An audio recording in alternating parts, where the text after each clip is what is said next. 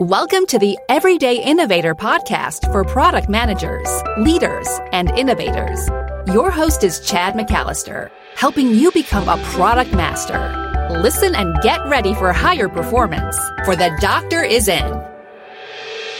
Hi, this is Chad, and this is where product leaders and managers become product masters, gaining practical knowledge, influence, and confidence so that you can create those products that your customers will love. This is my fourth in a series on a product management body of knowledge I'm doing every other week. We are exploring the Product Development and Management Associations, that's PDMA, their guide to the body of knowledge for product managers and innovators. If you're unfamiliar with PDMA, they are the longest running volunteer-led professional association for product managers, existing since 1976, and I discovered them in, 2006, and they really helped me understand the body of knowledge. We started this series in episode 307 with an introduction to the BOK, and then explored strategy in episode 309, portfolio management in 311, development processes in 313, and now we are discussing design and development tools. These are the tools that are used in a product process to move from idea to a market-ready product. Our guest is Carlos Rodriguez, who is an associate professor of marketing and quantitative methods, and he's also the director for the Center for the Study of Innovation Management in the College of Business at Delaware State University. He recently published a book, Product Design and Innovation, Analytics for Decision Making. And remember, as you hear the discussion, if there's anything you want to go back to, we take detailed notes for you. We also create a one-page PDF to help you take action on any of the ideas that you hear. You'll find all those resources at theeverydayinnovator.com/315. I hope you go there and check it out. Now, let's talk with Carlos. Carlos, thank you so much for joining the Everyday Innovator podcast. Well, thank you so much, Chad, for the kind invitation to share my thoughts with your audience, particularly on the topic that I embrace very much, which is tools and techniques in the product design process. It's a pleasure to be with you. I'm glad you are. And indeed, you have spent a lot of time in the last year or so contributing to that topic, specifically to the PDMA body of knowledge. So we're continuing on in our series. And you wrote the chapter, as you mentioned, Product Development. So that's actually Product Design and Development Tools, right, is the name of the chapter. Give us a sense of what the purpose of that chapter is in the body of knowledge. Well, the main purpose of the chapter, Chad, is to guide product designers, product developers, marketing, and in general, innovation managers towards selecting the most important and relevant tools and techniques that we have today available to guide them from the ideation process through the development of the concept to prototyping and get ready to launch that product to the marketplace. So it's an evolution of all the different techniques and tools that they can incorporate in that process that has been already very much tested and others at the front of what we are developing in the area of tooling and techniques. Yeah, I like the new focus. In the previous edition of the Body of Knowledge, we had tools and metrics, and I'm glad to see that kind of separated and tools given more attention. And I tend to be kind of a tool guy. I like using different tools. The ideation tools I particularly gravitate to, but there's several different categories of tools to help one do the design and development of a product. And when we say product, we extend that to services too, right? We generically say product as something that is tangible, we can touch, or intangible, like a service. And the collection of tools works across many different areas. I like to kind of go through just some of these categories, and we won't get through all the tools by any means, but maybe you can highlight some of your favorites, and we'll discuss those briefly. The first category is ideation tools. What are some tools in there that you could highlight for us? Well, as you have mentioned, Chad, the ideation process is critical in the product development process. In fact, as we all know, given several studies and surveys done by PDMA and others, that's where we concentrate most of our investments. So it makes a lot of sense to kind of grab the most important and relevant tools. For me, the favorites are probably three of those that, and I probably will put them in this sequence, if I may. The first one is storyboarding. This technique focuses on the development of a story about the consumer's use and experience with a specific product and a service. It allows us to understand all the problems they face and the challenges in trying to connect initially with this particular product and experience. A second technique that I like very much, and I think is very much insightful, a little more from the ethnographic side, is the day in the life of a customer. These methods really focuses on the routines, the behaviors, and the circumstances that users face in interacting with the product. So it allows us to observe very much behavior in real and actual settings. And that's why, again, in product ideation, we have to move very much into this ethnographic, close to the consumer, be a native and try to absorb their experiences and interpret them. So this is a technique that allows us for the interpretation of what's happening when the consumer interacts with the product. And finally, my other favorite technique, which is I would believe today very much implemented, is journey maps. And journey maps recently have become a little the focus of scrutiny because we tend to think that these journey maps were only just the sequential description of actions and behaviors and interactions between the staff or the delivery point and the consumer and identify these touch points. But which is interesting, today we have data that shows us that measuring the journey at the end of the cycle may not be a good indicator of really what the experience have proved to be to the consumer. We may need to do certain measurements along the process. For those reasons, I think Journey Maps is one of the interesting tools that we have in the ideation process. Yeah, all three of those kind of have a similar purpose, which is understanding the customer more. And I've had the pleasure of using all three with customers in the past. And the storyboarding is kind of like the cartoon diagram, right? And it's just a way of telling what's going on with the customer through a quick sketch. I like that very much. Stay in the life is kind of putting yourself in their shoes and understanding what their experience is. And the journey map gives us more context, right? It's kind of what was going on maybe many days, weeks, even years before they made a purchasing decision, if that's what we're examining, all the way through that and their experience with our product or service and afterwards as well. And kind of looking at what's happening with them directly and then what's happening to them. I use the term backstage. I know others do too, but what's kind of going on behind the environment with them. Really good tools. In passing, you mentioned ethnography, which I just have to highlight because it is one of my favorite go-tos, just because it's so stinking effective, right? My experience and others is we just find insights that we might miss otherwise when we actually observe customers in their environment.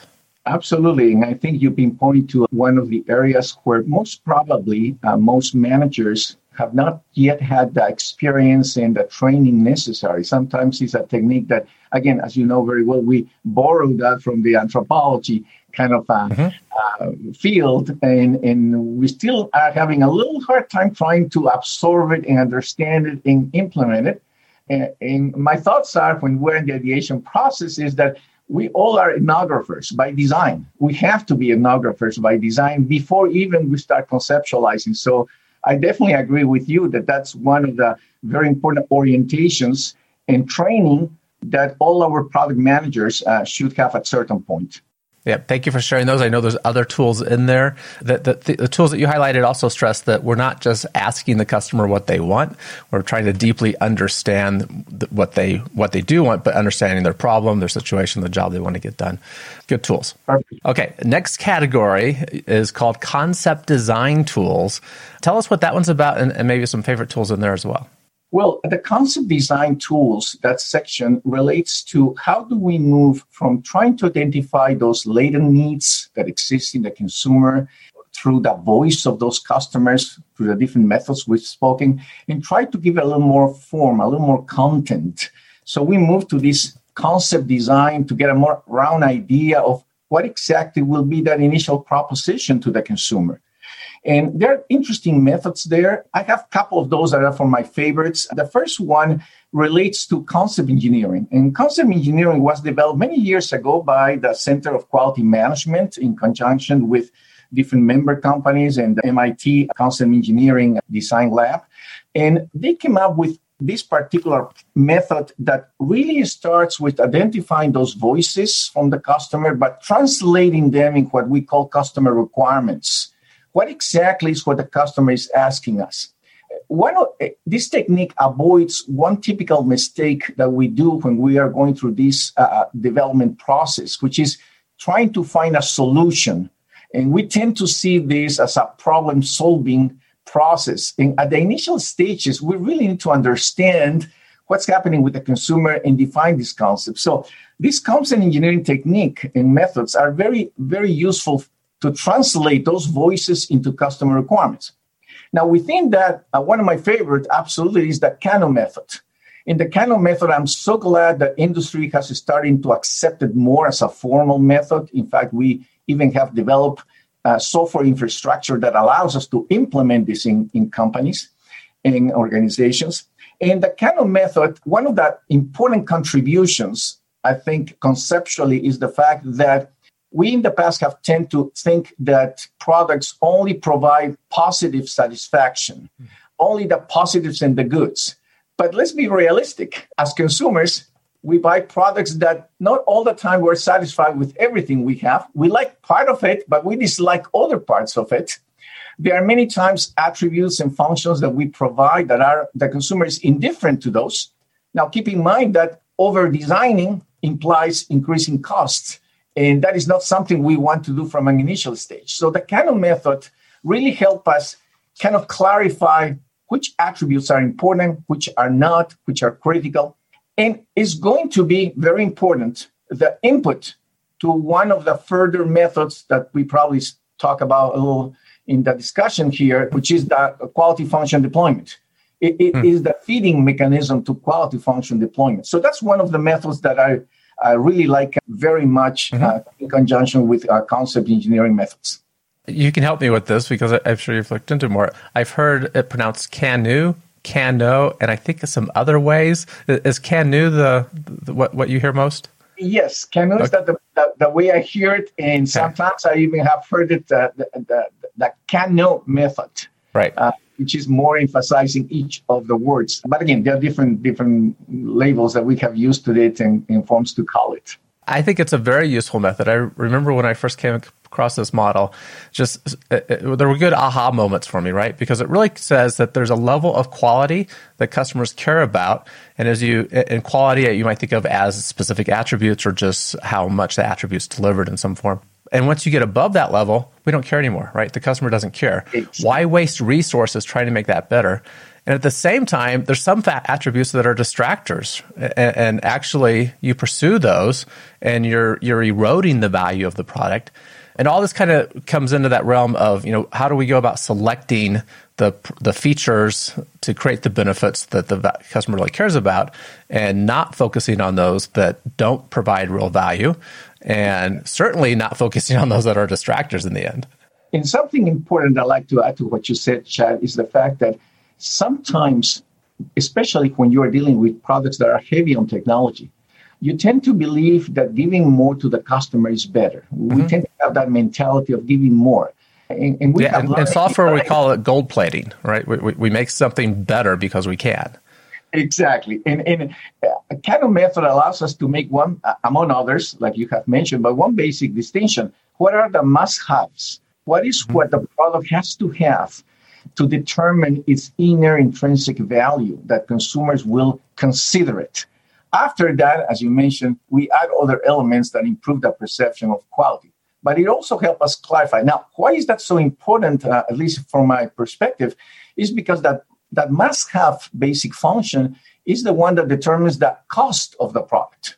And that's what we can optimize today and, of course, improve. And many times is the source of differentiation. Let's don't forget that. I mean, the case of Pioneer, sound. We never thought that sound could be improved because we're used to hear things in a natural setting, but sound can be improved. And what is that pure and real sound? It's just redefining the basics. That is what the consumer is looking for. So Kano allows us to identify what is priority.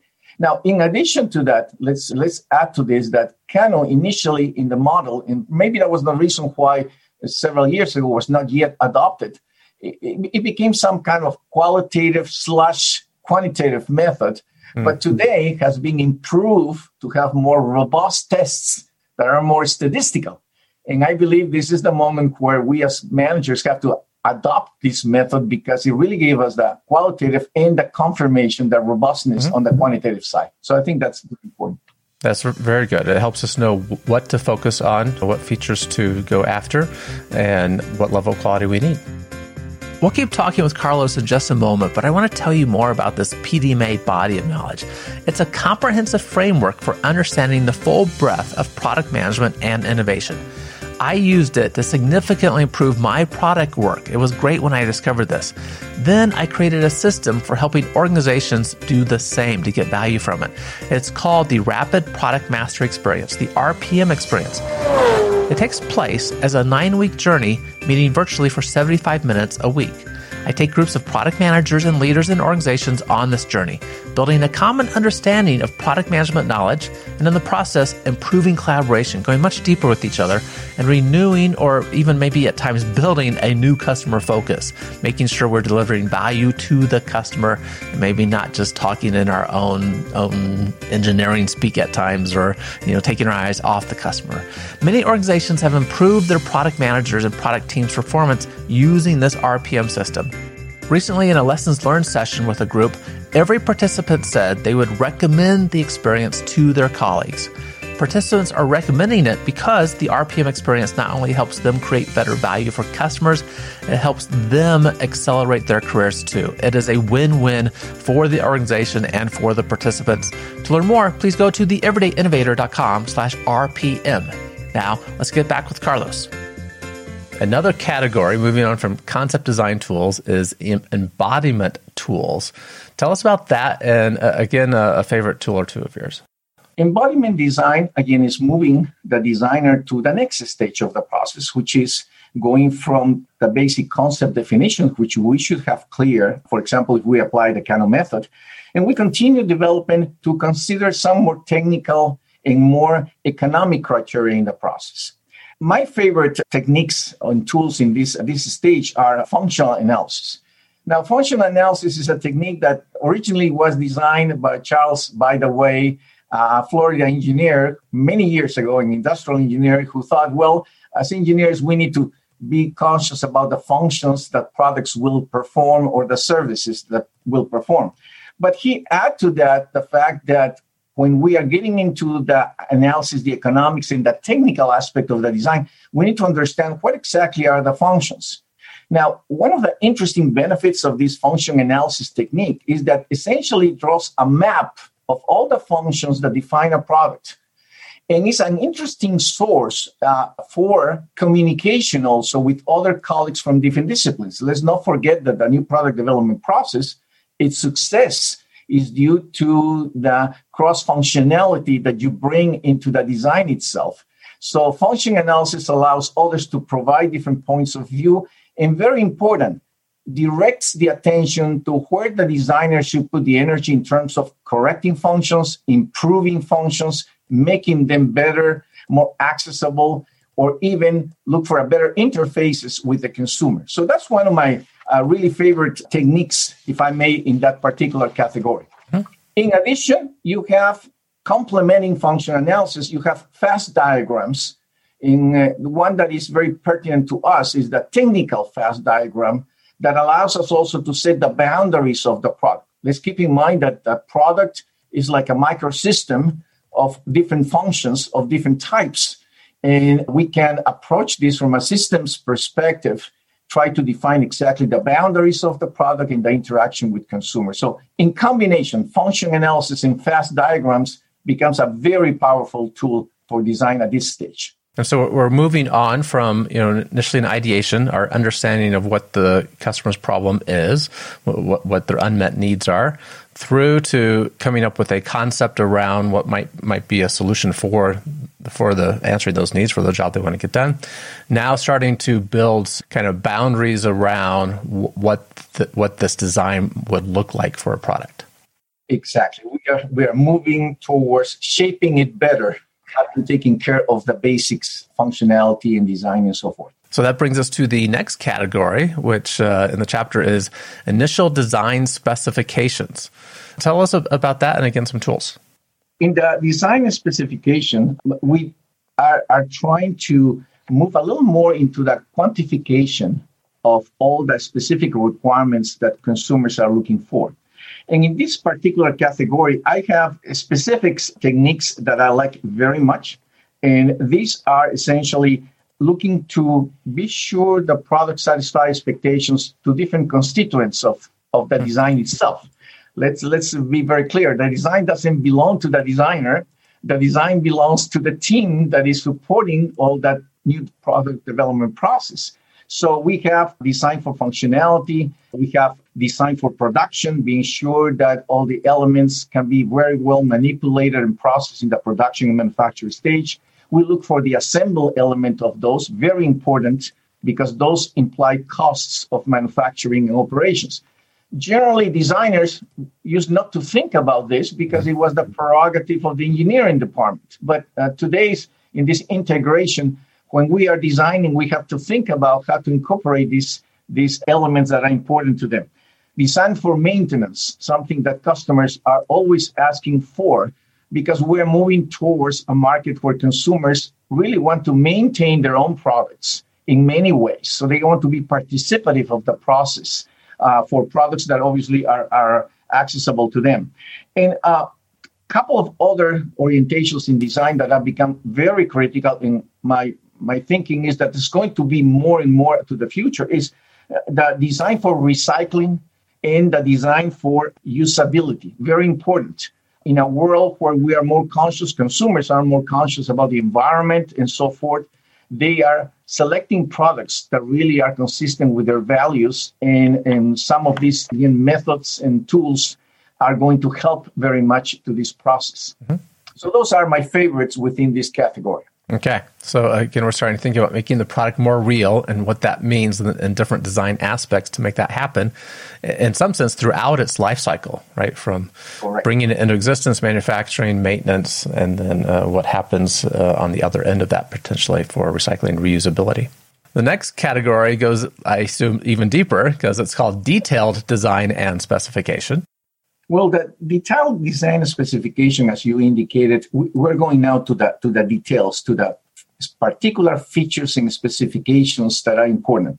Now, one of the important things to understand, I believe, from a design perspective, is that we need to translate this to other colleagues in the process. And I believe that this stage of detailed design allows us to connect particularly with the engineering part of it. And one of my favorite tools, of course, very well known in use, developed many years by Professor Akao, is quality function deployment in its different forms. And it not only allows us to bring what we discussed before, the knowledge that comes from the Kano method and the customer requirements, but also is going to connect with the technical requirements and specifications. It's going to allow to translate the language of the voice of the customer through requirements to the language of the technical an engineering team that is going to figure out what are the different forms we can satisfy those requirements. But at the same time, that quality function deployment allows for a competitive analysis with other products in the marketplace within that product category that may be competing with us. So it allows also to kind of define our competitive space in a more tight way. And at the same time, add, of course, what will be the cost of making these modifications and if they are real? Because, again, we have to be very realistic. New product development process is not an open budget process. We usually have limitations that we have, or constraints, as we like to indicate. And I think quality function deployment allows for that. Another of the techniques that I really value very much, and I think is going to be more and more important, not only in products, but in services, and connected with other techniques, for example, the journey map, is emotional design. I'll get to the conclusion, and others, I believe, before me, that it is not important what the product can do for me, which is the functionality view. It is how the product makes me feel about myself when I use it. That is essentially speaking about all the affective elements that really are created in the connection between the product and the user. And emotional design allows us to think about very carefully what are the emotions we're going to design as part connected with that functionality, that usability, that kind of interaction with the user. And one of the interesting methods within that is the Kansei engineering method. And this method, developed some years ago, didn't have much weight. We used not to think about how emotions are going to be important in the detailed stage of the product design. And this method, what it does is really goes to, if you will, is the precursor of sentimental analysis, trying to analyze the wording and the meaning of words to consumers and how those trigger specific emotions.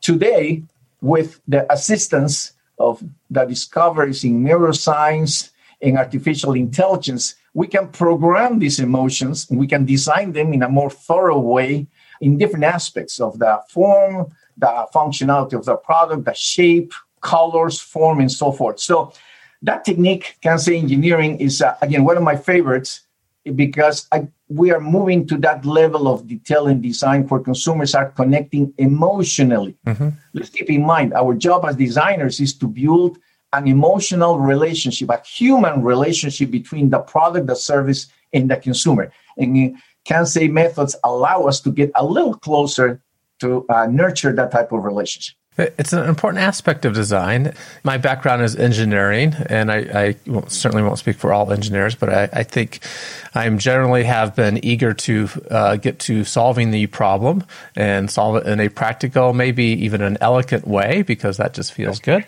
And not always think about that emotional connection. And when we look at there's a thing called the value pyramid. I forget who originally created it, maybe Bain and Co. But the different elements that contribute to value. When we get to the emotional aspects, they're so much more powerful than the actual functional aspects of a product, as you indicated, right? And we need people that are wired and trained to appreciate that, right? We need designers to think through that further. There's a reason why there's some emotional response when I open up a new Apple product, just because they have thought through that experience so very well. And the box comes off with just the right amount of resistance, make it smooth, and it's such a pleasant experience to open it up. And now many products are like that because Apple showed that mattered, right, to consumers. Absolutely.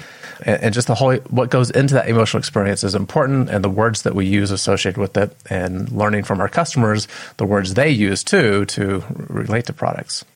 And if I may add, Chad, something that we're still learning to work better, going back to the connection in the context of services, mainly with journey maps, we yet haven't applied specific measurements during the journey map in terms of emotions. We know there are emotions that we create. We try to associate those with touch points that are very relevant, very critical. But again, I think you frame it very well. We tend to go and see a problem and solve the problem, while we should be looking at the context of it. What brings a consumer into a specific touch point? What is the type of feelings that they have as a result of certain emotions? How we dilute those emotions towards what we want to do. So if a customer enters a touch point feeling insecure, for example, and that's a feeling that they have due to certain emotions happened before, then the job of that touch point is not just to interact, it is to reshape content so that individual comes out for that touch point feeling differently. Right. Feeling, that level of security have increased. So the key question is, and this is a question for us to think about in terms of services, how do we shape that interaction? Who shapes that interaction? Usually is the contact person in that interaction line. But how, even that implies to think, well, how are we going to train these staff individuals that are in contact with consumers to be able to shape up this new feeling? Because essentially that's what we want. And again, go back to the notion that implies measuring these emotions along the different stages and steps that managers decide are critical in this journey map. Yeah, I think such a good example of that is the MRI being used on kids, right? And for anyone that wants, we'll talk about this maybe some other time, but for anyone that wants to go look up Doug Dietz MRI. He was the GE engineer for 20 years that was so proud of his work creating the MRIs and, making things better, until he found out kids were crying walking to the MRI machine. It was a very traumatic experience. And using a customer journey map tool to really reshape those emotions to make this a fun, engaging experience instead. It's just such a great example. So, absolutely. Okay. And there's one last category, except if I missed something along the way here. That last category is fabrication and assembly. So this deals more, with manufacturing products, it sounds like. But tell us big picture, what is that, and a tool or two that you like there? We are moving to the last stage of the process in terms of design. We need to create those prototypes. And of course, there are different types of prototyping techniques that we could use. For me, there are three that are, I think, very interesting that we should consider at this stage. The first one is the functional prototyping. Because let's be very clear, if products do not satisfy functions, either basic functions or secondary functions, consumers are not going to acquire them. So they have to have a decent level of confirmation that those functions are really being not only effective, but robust, and they are doing the job. So that's important. A second one that I think is interesting is to do the prototyping aspect from an experience perspective. And that takes a little more time because we have to go through the experience itself of the product, using the product, assembling the product, maybe maintaining the product, adjusting the product. There are different stages there. And all those points, going back to our previous discussion, they could be very critical points emotionally speaking and may create some dissatisfactions up front when they haven't even yet used the product. So we have to prevent those elements. And the third one, which again, I think it will become much more important, and it is in many ways today, is the design for sustainability. And sustainability has become a very critical issue from a consumer perspective, but also from the manufacturing, from the generation of the product or the service. So we have different frameworks that we could use. Unfortunately, we don't have yet very concrete, robust measures, very quantitative as we have in other stages.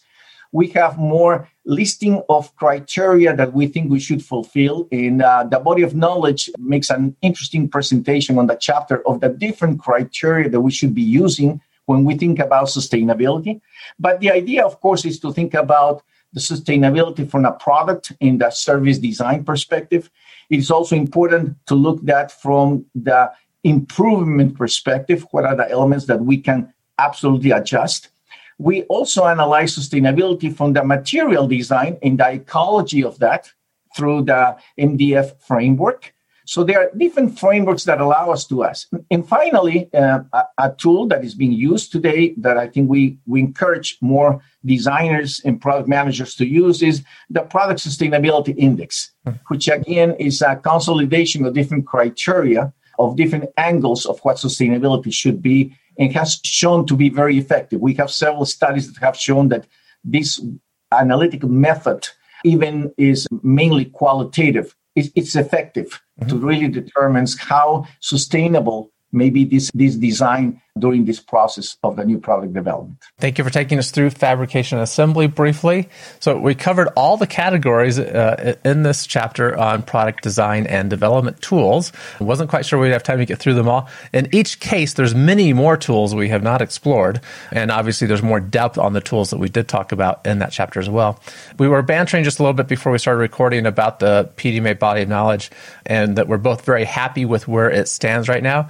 And also, it's by no means perfect. And I think that's true for any body of knowledge, right? When I did project management with PMI, their body of knowledge, like we would expect, it's a guide to the body of knowledge that's available. It's not all inclusive, but this is such a great collection of tools in this chapter to really help product managers think in some structured ways about how do we go from customer idea, problem, all the way through to a complete product. And you put that in the context of the other elements of the body of knowledge, and it really the framework starts coming together, and it really enlarges your view of product management. And that's one reason why we're talking, because I highly recommend this. Product managers need to get their hands on this body of knowledge. As listeners know, I love innovation quotes. What did you bring for us? And tell us what that means to you. Well, Chad, I have two of my favorites. Obviously, there are many great innovation quotes from excellent colleagues in the field. But for me, two that really guide and drive my work every day in my thinking. And I'm going to go take your audience a little many years ago, past to the time of Albert Einstein, when he quote, "We can solve problems by using the same kind of thinking we use when we create them."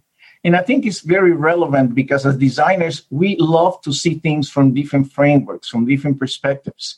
We cannot always apply the same logic as we define problems or identify needs as we try to find solutions. So our job is to move around constantly in a 360-degree perspective to see things from other angles. So I take this quote as supporting that. And my second quote is a little more recent from one of the greatest designers that we have in Apple, which is Jonathan Ive, industrial engineer by training. And I'm going to read it carefully because it's a very interesting quote. He says, "Simplicity is not the absence of clutter. That's a consequence of simplicity. Simplicity is somehow essentially describing the purpose and place of an object and product. The absence of clutter is just a clutter-free product that's not simple." And I like to summarize this quote by saying, when we design, let's design for simplicity. Mm-hmm. Simplicity is elegance. Simplicity is functionality. Simplicity is effectiveness. And I believe that's what consumers are looking for. So those are the two of my favorite quotes that I can share with you and your audience. From the past to the present. The Albert Einstein quote is also one of my favorites, and it reminds me too, when we're looking at solving customers' problems, we need to not only understand the problem deeply, but sometimes think differently, get out of our own way. And there are a lot of ideation tools that we did not discuss that are in that chapter that help with that, right? They help us think differently, like Scamper and Six Thinking Hats, and things that help us just reframe our normal thinking. Absolutely. I agree with you. This has been excellent. I've really enjoyed the discussion, the information that you've shared with our listeners. For people that want to find out more about the work that you do, resources you may have available, what are the avenues for this? Well, first of all, Chad, I appreciate the opportunity to share with your audience the latest developments in the area of tools and techniques from product design, especially to awaken the urgency for all managers to really get involved and learn more about these techniques. And the body of knowledge is a great source for that, as you very nicely have described, especially considering an important fact that more than 70% of the total budget of new product development initiatives is concentrated on the first two stages of the process, which is the ideation stage and coming up with the concept in a product concept that is solid and we can take further into the new product development process. So it is to our own convenience as managers to look very carefully into these techniques, and the body of knowledge is important to that. So let me highlight that. A second source that I think is important, and I'd like to share this with your audience, is the K-Hub, which is the Product Development Management Knowledge Hub under the Product Development Management Association website. I really encourage your audience to get a hold of that. We have done an excellent job and directed by Susan Burek, our K-Hub administrator. She has been able to organize all the knowledge base in different sections. So if managers are interested in different areas of the body of knowledge, particularly the tools and techniques, they can enter into that particular site and benefit from different articles, discussions, blogs, and particularly many opinions and experiences that many managers are sharing with the audience. I think that will absolutely benefit all of us. Other sources that I may suggest, I recently published a book on product design and innovation, analytics for decision making. This book is, if you would, expansion of all the tools and techniques that we need, and that some of which we have discussed in this podcast. And I think it will be an interesting source. It's being written for the manager and from the perspective of the manager that needs to make decisions in which tools to use in which stages of the process. There are many examples and applications, real actual applications of what industry has been doing in this regard. So it's a very interesting, easy way to grab all these techniques, absorb them, understand the logic, and then, of course, implement them in their particular industries. And finally, I'm the director of the Center for the Study of Innovation Management in the College of Business at Delaware State University. We have our own website, which I invite all of you to log on. And we share a lot of information. Our job is to promote as many others and kind of educate and nurture the development of the small businesses and medium-sized, particularly in our region. But of course, that's open in an invitation to all your audience if they would like to log on into our Center for the Study of Innovation Studies in the College of Business at Delaware State University. And I will make sure, Carlos, that all the links to those resources are in the show notes to make those easy to find. PDMA K-Hub is a free resource. You can get a membership in PDMA and get access to other resources, but the Knowledge Hub is a free resource for anyone to go to. So the link for that would be available to your book and to the university work that you do as well. Carlos, thank you for your time and taking us through these tools. Well, Chad, it's been a pleasure to share with you and your audience. I wish you the very best, and I hope that our discussion illuminates most of us on the work we need to do as product and designers. There's still many developments, and I hope that in the near future we'll have the opportunity to chat about new and other techniques that still are coming. This is an evolving field, as we all know. So again, thank you so much. It's been a pleasure, and thanks for the opportunity. I look forward to talking again. Thanks again for listening to The Everyday Innovator. This is where product leaders and managers make their move to product master, learning practical knowledge that leads to more influence and confidence so you'll create products customers love. Find the written notes of the discussion with Carlos at theeverydayinnovator.com/315. Keep innovating. Thank you for listening to The Everyday Innovator, which teaches product managers to become product masters. For more resources, please visit theeverydayinnovator.com.